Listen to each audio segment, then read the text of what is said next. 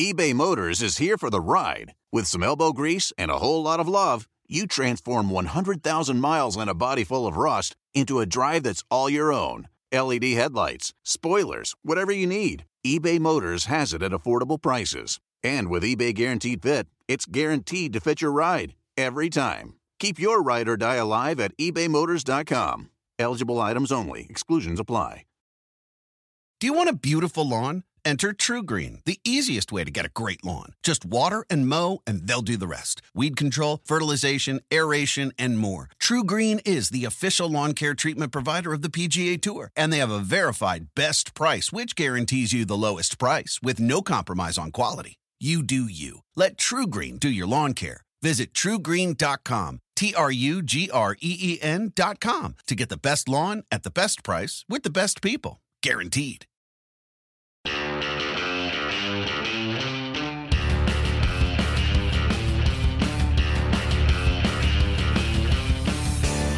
Welcome to the NASCAR and NBC podcast. I'm your host, Nate Ryan, today here at our NBC Sports Charlotte studio. And back with us, Steve Letarte, NASCAR and NBC analyst. Thanks for being here, Stevie. Excited as always. The equipment's updated. We just fixed the wires. I owe all of the success, equipment-wise, on the NASCAR and NBC podcast for the last year to you. So, Nate, I just want to have a conversation with you. I consider myself to be a pretty optimistic fellow, yet you've finally broken my dreams. What did I do? We're still sitting in your office. Not much. A guy doesn't ask for much. This is a recurring conversation. So I'm done having the conversation. Okay. I just want you to know, when you lay your head down at night, I want you to know that you broke the hopes and dreams of me. Because I promised you we would go to You didn't promise me. venue. You just led me to believe. I don't want to miss – in today's world of misquotes and bad facts, I don't believe you ever promised. But you definitely led me to believe. At least there were no broken promises. There was nothing unethical. We'd have to check the tape. So to speak. Yeah, we do have to go back and check that tape. Nonetheless, glad to have you back here to discuss a few topics. You're always a popular guest. And we've got a new feature on NBCSports.com this week, Steve, Power Rankings for crew chiefs and drivers. And wanted to get your take specifically on crew chiefs. I know you've been sent the list, and we're evaluating crew chiefs on various categories: strategy, chassis, aero, chemistry, leader, creativity, experience, X factor. So tell me about how you evaluate today's era of crew chiefs. It's very difficult to separate the crew chief from the team because there's so many parts and pieces within the team that the crew chief's expected to lead. So I think you can separate if you have a team that has good harmony, if they look pretty efficient, if they get things done. I'm going to give that credit to the crew chief because he's the leader of the team. And also, I guess if I feel that a certain car number has an aerodynamic advantage or a chassis advantage, the same thing, I'm going to give that credit to the crew chief because we're not really evaluating the lead engineer and the engineering staff. We have to put a name and a kind of a point to the spear, so to say. So I would say that that's how I'm going to evaluate the crew chiefs when I go through this, is I'm going to look at who.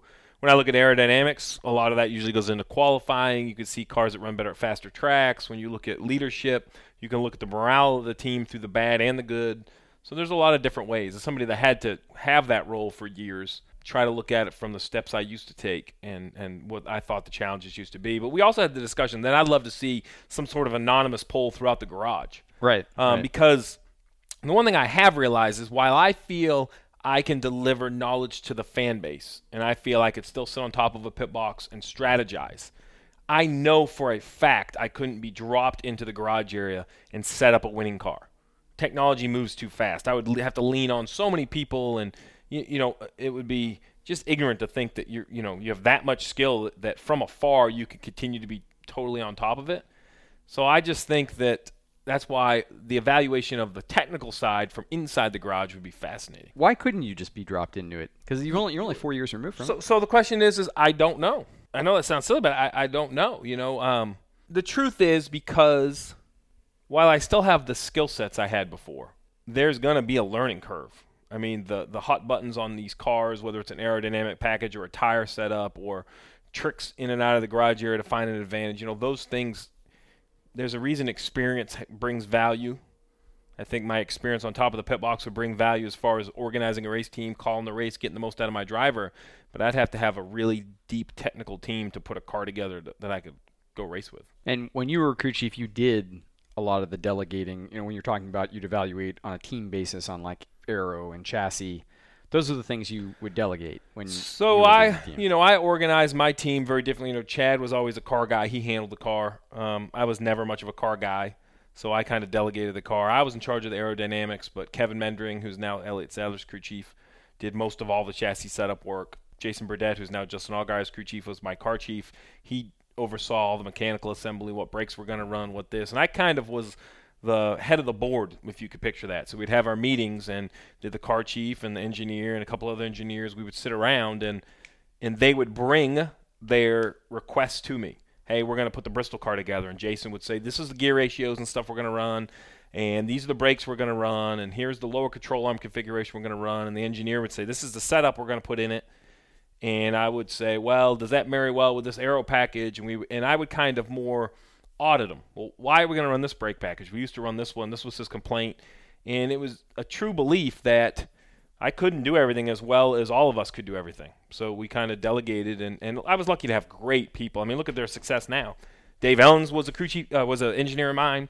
He's a successful Xfinity crew chief. Jason Burdett was the car chief. Kevin Mendring was an engineer. His brother Jeff Mendring at one point was my car chief. He's a crew chief for Cole Custer. And there's a lot of very talented people in the garage area. Crew chiefing tree that sort of came out of your team. Well, and if you look, I was a branch of Ray Evernham's. Right. I mean, Ray taught Chad. He taught myself, Patrick Donahue, Brian Weitzel, who's still the team manager over there at Hendrick. I mean, that's just how we were raised, is to hand that knowledge down. And they taught me as much as I ever taught them. It was fun, and we had a blast. Let's talk about categories that I think we can delineate top to bottom who are the best and worst at what they do in terms of the crew chief side. Strategy would be one. You were always really good on the box. Is that one where you can look now and say, I know this crew chief is better than that crew chief? Like, for example, Paul Wolf ranked pretty high in our rankings here on the strategy category. I think Paul Wolf strikes me as a crew chief that is more on the winning side of strategy than the losing side. Chad Knaus, I think he would tell you that, he's never been a strategy guy. He's been the fastest car for the majority of his career, and I think his strategy calls and how he looks at the races has improved greatly over the last 3 or 4 years, because that's how Chad is. He adapts to what he has. He doesn't just throw his hands in the air and say, I don't know what to do. So, you become strong at what you have to become strong at, and I think that's what you're seeing. Paul Wolf and Brad, though, have been that team that have always been very comfortable to be on their own plan, and I think that's why he stands out. How much of evaluating strategy is like just how unconventional a team is, and how much of it is also you can't be too unconventional, because there's a point at which going way off the grid from what other guys are doing is going to put you in a bad place. So I don't look at it either conventional or unconventional at all. I look at it spots gained versus spots lost. Simple as that. So if your average running position in a race was, say, 8th before this window of opportunity opened that you chose to do X, Y, and Z, and at the other side of that window you turned into a 4th place car, well, then that's a +4 for your strategy. That's good. Thumbs up. If you were a 4th place car and when this window of opportunity passed by, you were then an 8th place running car because you didn't call it correct, well, that's a -4 on your scorecard of strategy. And that's what I think people get confused about, is the fans see strategies that win races. Those are probably the least strategic calls I'm watching. I'm watching the 17th place car that runs 3rd. I'm watching the 12th place car that flips into a 5th place car. I'm watching the 5th place car that was too conservative and now they're outside the top 10 and can't get their way back in. It's not always to win the race. Sometimes there's just not an opportunity to win a race, but there is always an opportunity to change your running position within the race. That's where I would start to measure what strategy calls worked and didn't work. That's why there's some names out there that people don't think about. We talk about the lack of cautions this year. That's hurt teams. So if the lack of cautions has hurt Ryan Newman's team, then strategy must have been one of their high points. And that just goes hand in hand in my mind. Right. So, and that's how I look at it. So it's not necessarily how you do it, whether you're being conservative or aggressive. It just comes down to pure numbers, pure results. So I think it's very simple. How you do it is an opinionated vote. Whether it worked or not is stats, numbers. I like facts. I mean, don't tell me what do I say? Hope's not a strategy. Don't hope it's going to work. Show me that it worked. I'm a big believer in things are not as gray as everybody wants to make them.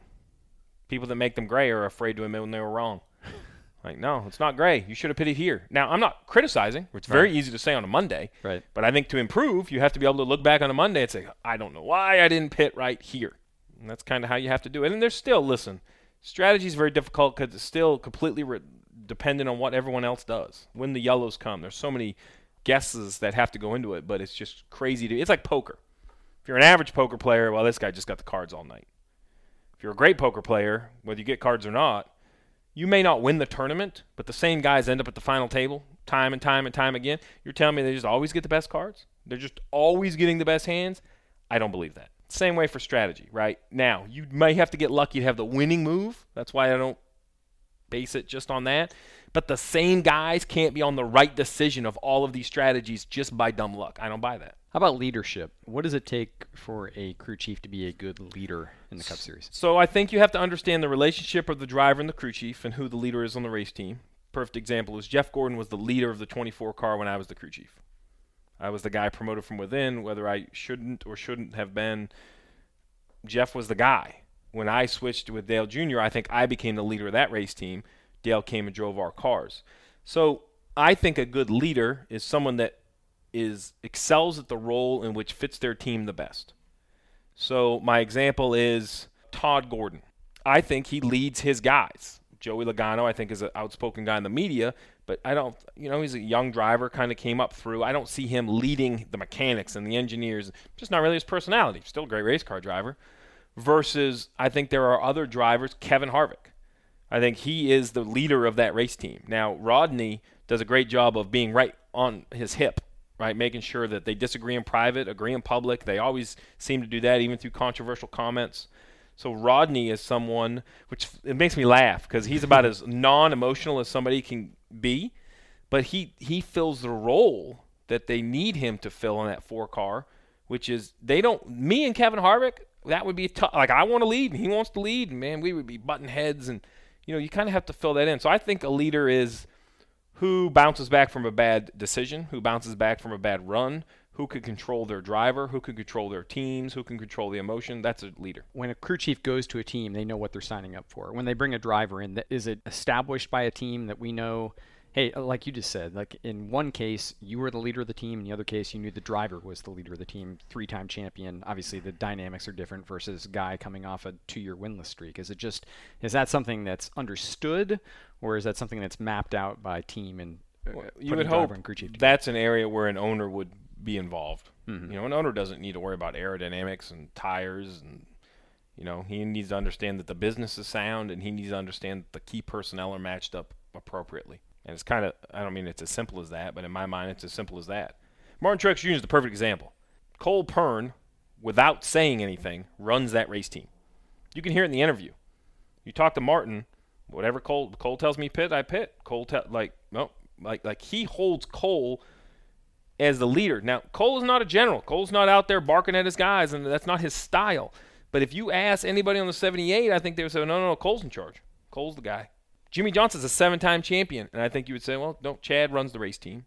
Kevin Harvick probably runs his group. There are those splits. I think even Brad, as much as Paul's in charge, I think Brad is very vocal. I think at times they kind of hand back who's leading that charge. As a leader of the team itself, what does a crew chief have to do in terms of just the rank and file? Because obviously the dynamics might be different depending on if you have an alpha dog driver or not. But just as leader of men who is responsible for the 15 or 20 guys who are on the road each week, or the 40 or 50 that are back in the shop, what do you have to do day to day to be that sort of leader, to be a good leader in that role? You have to single-handedly understand what the most valuable use of your time is. Is the next hour you spend in the shop most valuable looking at notes, or is your hour most valuable directing 10 other people to look at notes and cover more ground? That's really it, right? It really comes down to everyone in the garage area works night and day. You're not going to find time. You're not going, I'm going to outwork these guys. Nope, not going to happen, right? There's not a lazy person in the garage. There's not a lazy crew chief in the garage. There's not anyone in the garage that doesn't want it. There are, in some other industries and in some other real world applications, the harder work moves ahead and things like that. I just don't think that works in this little bubble of the Cup Series, right? Like, everyone who got there clawed their way there, and they continue to claw. So it is then being efficient with your time, efficient with your direction, efficient with your leadership. It's putting the right people in the right place to succeed. Just like a crew chief should be put in the right spot by an owner to succeed, The crew chief then has to say to this engineer, I need you to do X, Y, and Z. Don't worry about A, B, and C. Joe's got that. Bill, I need you to do this. And that delegation can make a very efficient team. And can you look now and tell, you're not competing against these guys on a week-to-week basis, can you tell who's doing the best job of that in terms of chemistry within the team and putting people in the right spots? So I don't know if it's chemistry or if it's just performance. Like, in my opinion, if you assume, and this is a big assumption, but just assume that everybody has the same opportunity. We'll just, in this perfect world of NASCAR that we're talking about, we'll say, all right, everybody has the same amount of money, everybody has all the same information. You have to look at the ones that continue to bring the fastest race cars, are the ones that are taking, if we assume it's all the same, they're getting the most out of the same. Now, that's a big assumption. We don't know that, but maybe it's cars within the same organization. Some are succeeding more than others. What are they doing with that information? I mean, information is the key to speed in NASCAR. And I know you haven't done the numbers on this yet, but if we were to just put you on the spot right now, would you have a top crew chief, the number one crew chief right now in the Cup Series? Could it be evaluated for your perspective? I think the most valuable crew chief. So how I would like to do this is I would like to take the crew chief and extend it to the car. So what I would like to evaluate is the driver and then the car in which he sits in. And the crew chief probably is responsible for that car. But I think you would almost take it that much. And in my mind, when I look at the success of NASCAR right now, right or wrong, I think Adam Stevens and Joe Gibbs Racing are great, but my gut tells me that Kyle Busch is bringing as much or more to the racetrack than the car he drives. Now, it's a great race car, don't get me wrong, but his talent is outstanding. Kevin Harvick is talented, and he's the leader. He's kind of doing it a different way. Probably Martin Truex is the guy, and I can only look over his history and how successful he's become in the 78. So I struggle to think that Cole Pearn wouldn't be that guy. I'm not going to say he's the most valuable. He's the guy that I would love to take hunting one day and get 24 hours with. Right? He's the guy I'd like to say, okay, Cole, how did this happen? I guess that's really the answer to the question would be that. Yeah. Who in the garage area would I like to understand most of how they got to where they are and what they're doing? It would be Cole Pearn. If I was starting a race team right now, he would be the one I would go hire purely on Sunday results. I don't really have a personal relationship with him. I don't know him very well. There are other ones that I think they're all brilliant. It's just right now he's the guy. And whether it's the mix of this unique team in Colorado, but in the end, you have to give him credit for all of that. Brought up Kyle Busch. We also did some driver power rankings and ranked them on several categories. One of them is talent. Kyle Busch and Kyle Larson come to the top on virtually everybody's rankings in terms of talent. So you have to define talent. So if you're saying talent is to take a vehicle, not even a cup car, a vehicle, drive it down into the corner, get feedback from that vehicle, and adjust your driving ability in the next corner to go faster, then I agree. That I think Kyle Larson and Kyle Busch are the two with the most raw talent. Now, if talent is the most valuable guy in cup racing, there are other intangibles that, other than drive down in the corner and make the car drive differently. It takes a lot. And that's really what we're talking about in all this, right? It's no different than every other sport. There are better arms in the NFL than Tom Brady. There are better legs than Tom Brady. There are, but yet he is the guy everybody says, oh, hey, man, he's the MVP. Well, how can that be? Like, I like the guy. I'm a huge Patriots fan, but you see him warm up, he doesn't strike you as elite athlete. But yet he is. That just proves there are multiple ways to become valuable. So that's why, yes, for raw talent, Kyle Larson and Kyle Busch, no doubt. And in terms of other categories for drivers, pit stops, Kyle Busch was also near the top, as was Kevin Harvick, getting in and out of the pits. Are those probably your two top guys on that front? Yeah, without looking at the data, I would say those are probably two of my top. I would put Brad Keselowski up there as well. He's very, very efficient on and off pit road. Engagement, another category for drivers. Harvick was near the top, and I think you kind of just touched on this with his relationship with Childers. He's a guy who seems to really want to be intimately involved in maybe not every decision a team is making, but on a macro level, he wants to know what the team is doing and why. Whether he should be or shouldn't. Yes. Yeah. Yes. If that's what you need, then yes, I never doubt Kevin Harvick's involvement in his race team. He's one that I feel if I stopped in the garage, not what springs in the car, but the direction of the team, where they're bringing new cars. I just feel like he would be in the loop of all of that more than other guys like Kyle Larson. I like Kyle, great, very talented kid, but I think he just shows up and drives it. He reminds me a little of Jeff Gordon. Like when I work with Jeff's like, hey, man, I'm here for whatever you need, but you were better off just saying, all right, man, go make laps. And he would do it, and he was fast. That just wasn't his role. Harvick strikes me as that. I think Denny is more involved than people want him to believe that he is. I think, he gets involved times. He's maybe not as outspoken as Harvick, but I think him and Wheels have a relationship where I don't think Denny is as aloof as people want to make him. I think that's more of an act than it is. I think he holds his competitive advantage close to his chest, and some of it I think is his involvement, and he just plays like it isn't, so he doesn't show other, he's not one to show you the blueprint of how he does it. So he would be one that strikes me like that. He's probably more involved than people think. I don't know. I'd have to go through the list. I'm looking forward to digesting it all. But, yeah, those are the two that jump out to me. Let's talk a little about other trends going on. I know one thing that you're interested in is the Big Three narrative that we've been talking about, obviously, for much of the season. We're taping this year with 2 races to go in the regular season. And the Big Three, I think, have won 17 of 24 at this point. As you look at the playoffs, do you see that trend continuing? Because I know that you're somewhat astounded that it's lasted this long, right? I'm shocked that it's lasted. It amazes me that Stewart-Haas Racing was successful last year, but they have made a huge leap over the offseason, so 2 to 3 months. And yet, that's with everybody working in the secrecy of their own shop without being able to apply their car to the racetrack. And now they come out in February, and really they've been on fire all year. Now their car, their vehicle, their pathway to success is on display every weekend for pictures and cameras and videos and all this stuff. Yet these other teams haven't been able to crack the code of catching up. That is just shocking to me. Because that's the whole reason NASCAR parks everybody so close together, right? They want it's just NASCAR. Listen, to transfer. They want I'm going to tell the fans that nothing happens at the racetrack without these guys know. I mean, you think it's not espionage as like a mole on the race team. There are no covers. There are no garage doors. There are no. Like every part, piece, changed, lap, corner, movement has been recorded and digested by all of these big race teams to try to find an advantage. So it's no different than picture. I'm going to use my Tom Brady analogy again. Picture him when he sits down the sideline. He gets that stack of paper, and it's camera shots, right? Here's man, you didn't see the safety who was over the deep right here on this play. Okay, and he goes through, and every formation that team's running. I would get those same reams of paper every Monday of, well, this is what this car looked like in the corner. This is what this car looked like in the garage. That's what you do. You evaluate your competition. That's how the world works. So I'm shocked that teams haven't been able to catch up to them without, they see the vehicle they're racing. I know it's way more complicated than that, but that normally tips you off onto something.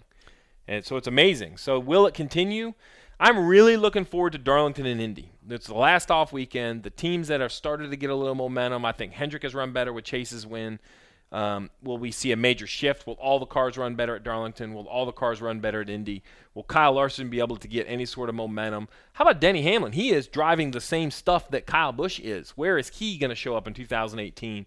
So I had a lot of question marks that's going to have to be answered. Man, I'm shocked it is here. So I guess I'm going to double down and say, no, I don't think it can continue through the playoffs, but my gut tells me it's going to. You're right. I mean, to frame this in somewhat more layman's terms, I guess, Joey Logano was talking about this at Watkins Glen, where he said, we know what those 3 guys are doing just based on what we see on the track. We just can't figure out how to get our cars to do what their cars are doing. And when they say everything, think about this. They get the driver data. Right. So he can see what Kevin Harvick does every single lap. Now think about it. Every lap. So because it's more than just a fast race car, that's the why to your question. Because they execute better, they're faster, their pit stops. They're just, I'm not going to call them the total package, but they have less weaknesses than most everyone they're racing against, and it shows up. And it's not necessarily components or pieces or parts that need to be adjusted a certain way. They're just doing it execution-wise in a way that Stewart-Haas Racing, it appears that they have something figured out with parts and components, and I only say that because of the success of the rest of the camp. Mm-hmm. Not just wins, forget wins, but they run up front a lot as a group. Where is that in Joe Gibbs Racing? Daniel Suarez, year 2. Eric Jones, year 2. I'm going to give you those 2. Denny Hamlin has Hall of Fame numbers. Like Hall of Fame numbers. That is my bewilderment with Joe Gibbs Racing, is where is Denny Hamlin? Right. That is the one I can't figure out. Another perplexing competition question this year is Chevrolet, which new car with the Camaro, and took a while though to really get their arms around it, and seems like heading to the playoffs. Chase Elliott recently got the win at Watkins Glen, but it seems as if the Chevy teams are still struggling a little bit to figure out what that car needs. Yeah, I mean, I actually would say that RCR's perhaps made the biggest jump, but arguably they maybe had the farthest to go. But they've qualified, and we saw 2 RCR cars at Michigan, of all places, at Michigan, running the top 5 or 7.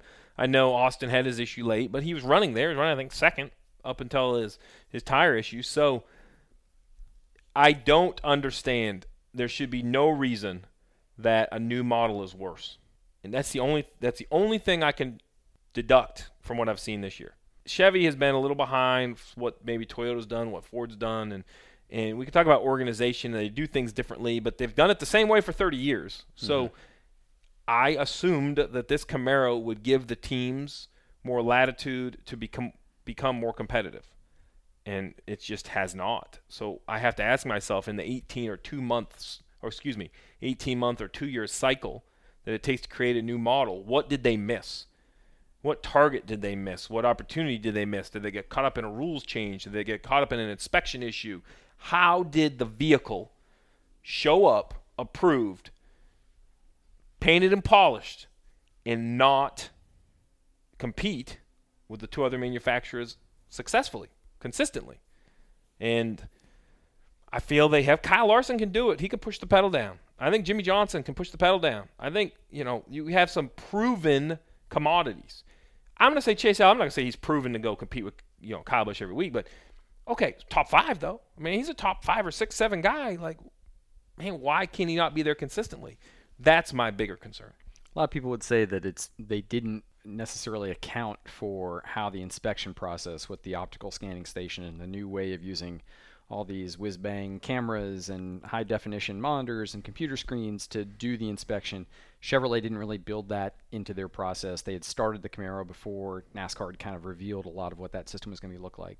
Do you buy into that, or do you think that's something that they should have been able to change on the fly because they knew that was coming several months before the 2018 season began? So a car model and a race team is a lot like, I'm going to use Apple. So when Apple comes out with the iPhone 12, they have to decide, well, what is the consumer going to want in 2 years? Because they're 2 years ahead of the consumer. Mm-hmm. So do they want a better camera? Do they want a smaller phone now that we have these gigantic phones? Do we want a lighter phone? Do we want waterproof?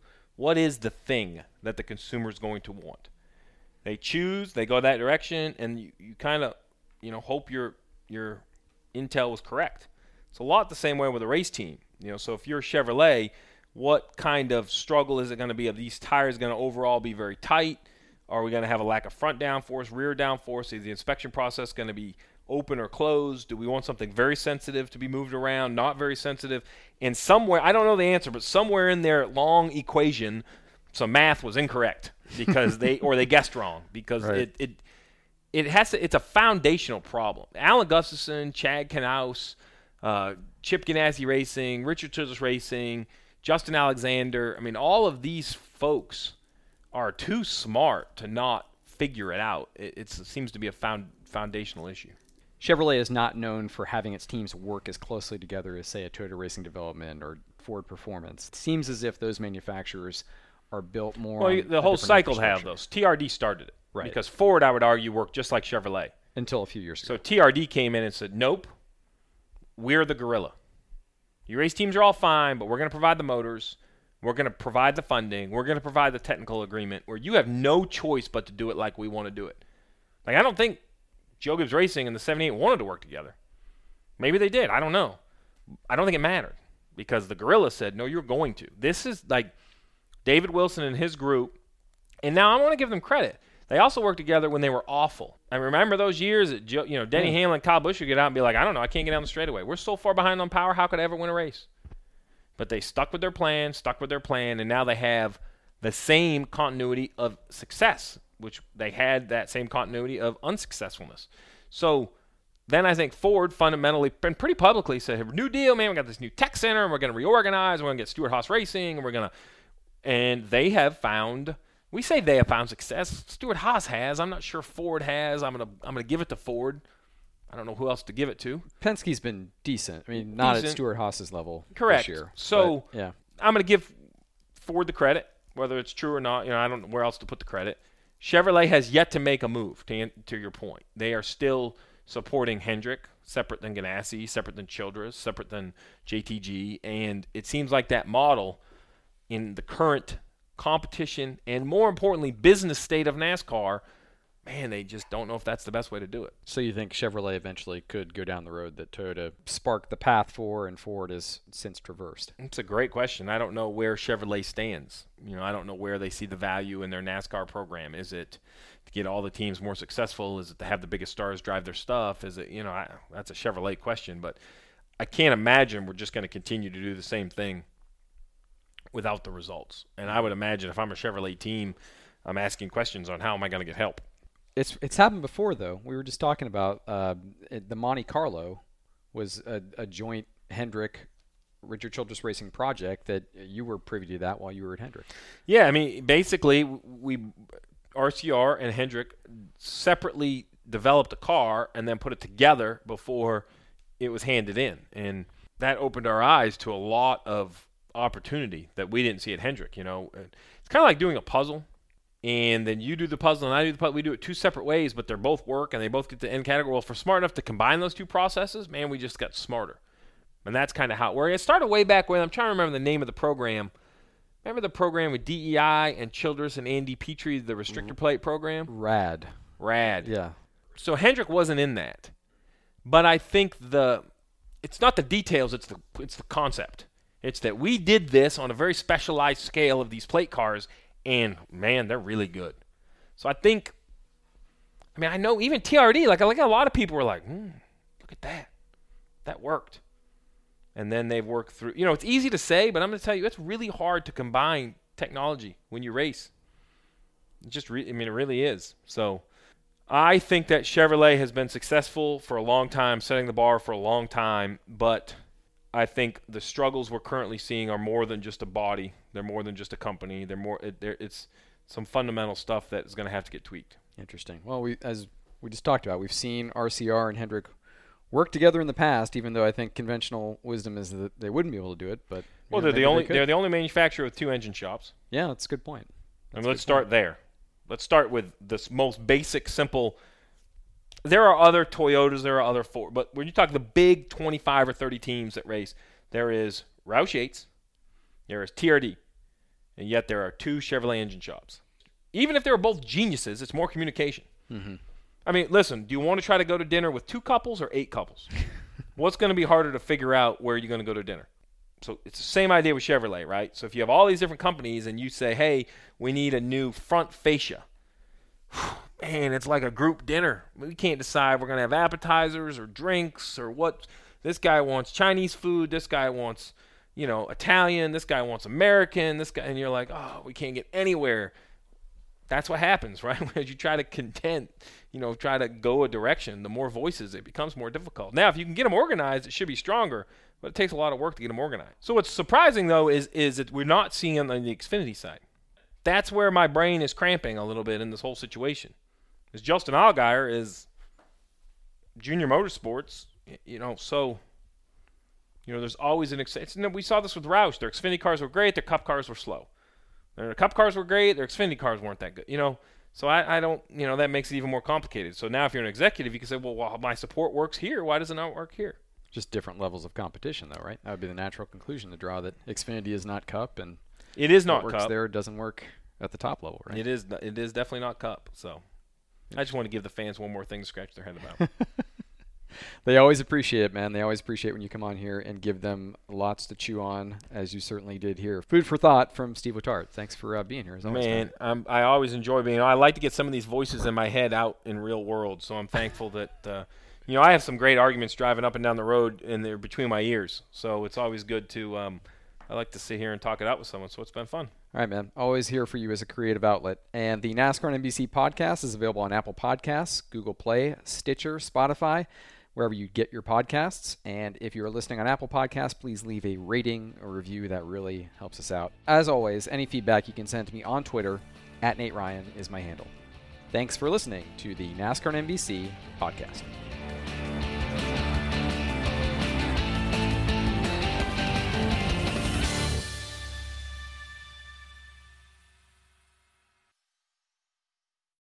Reese's Peanut Butter Cups are the greatest, but let me play devil's advocate here. Let's see. So, no, that's a good thing. That's definitely not a problem. Reese's, you did it. You stumped this charming devil.